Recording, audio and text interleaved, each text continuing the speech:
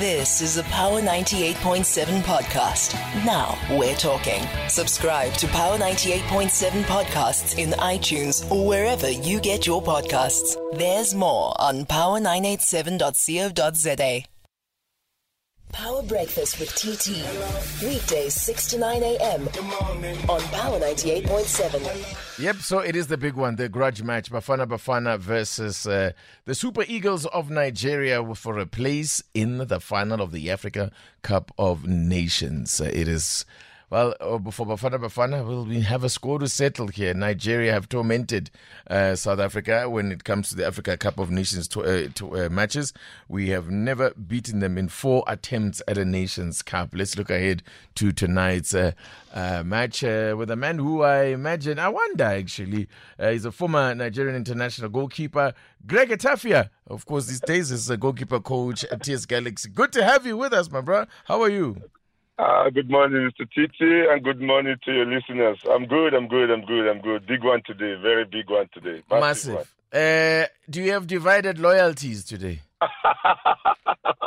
Yeah, of course. I mean, got the opportunity to be in South Africa for a very long time, playing at Swallows all my career, and yeah, I'm so grateful, for everything, but... Nigeria is a Nigeria, so today is gonna be a big one. Let me get your impressions, Greg, of this Nigerian side and what you've seen of them. It has not been a typical Super Eagles team. We were known for more for the flair and attacking prowess and scoring goals.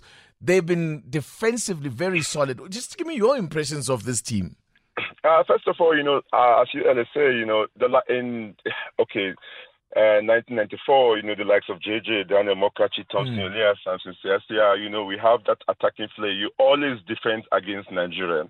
But this team, this set of players, and the setup in the national team, we do have the talented players that can attack, but the coach is setting the team otherwise, and the more stronger on the defensive side, which you really know Nigeria for that. Nigeria about attacking side, but nevertheless, if they are winning the game, no one gonna complain. But before the tournament, everyone was skeptical about the team because they didn't do well in the qualifiers and the friendly games. In terms of the teams they play, people think that they could have won easily. And coming to the tournament against Equatorial Guinea, and they drew 1-1. Although they missed a lot of chances because, the boss entering from Nigeria was a lot, but, converting rate and decision-making was a little bit bad in that game, And as the tournament progressed, they got confident, they start playing a little bit better, and they still keep their defensive structure very good, And at the end of the day, Nigeria just wants, the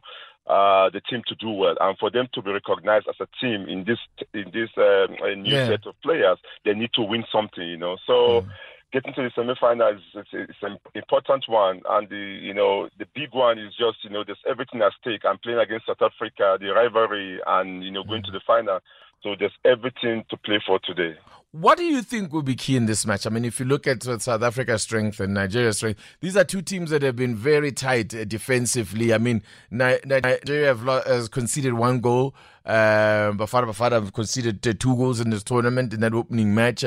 But what do you think will be decisive in this match? It's going to be the wing play. I think the wing play will be decisive.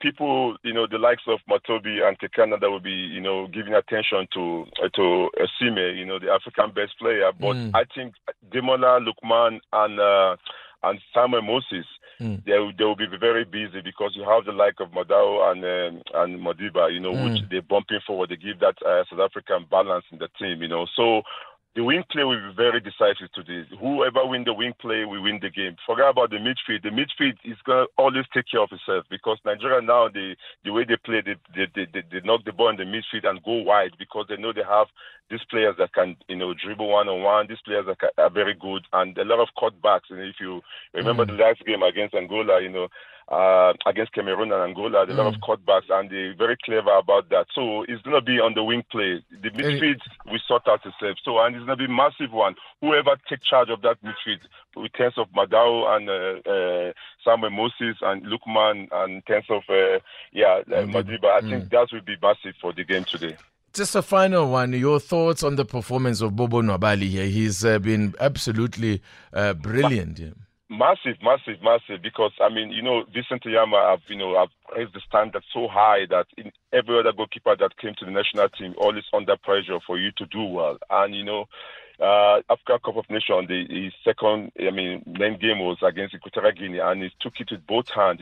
Conceding 1 goal in 5 games.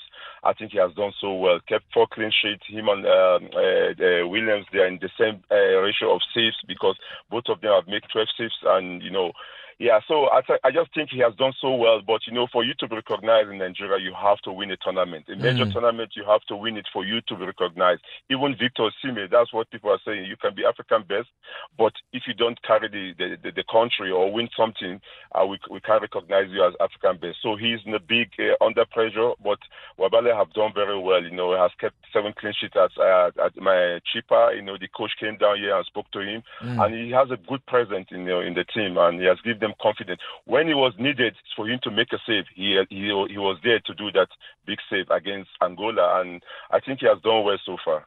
Greg, great chatting to you, man. Thanks. Enjoy the game. God bless. Thank you. Greg Etafe, as a former Nigerian international goalkeeper these days, works as goalkeeper coach at TS Galaxy. It's just after 8 o'clock. You've been listening to a Power 98.7 podcast. For more podcasts, visit power987.co.za or subscribe wherever you get your podcasts.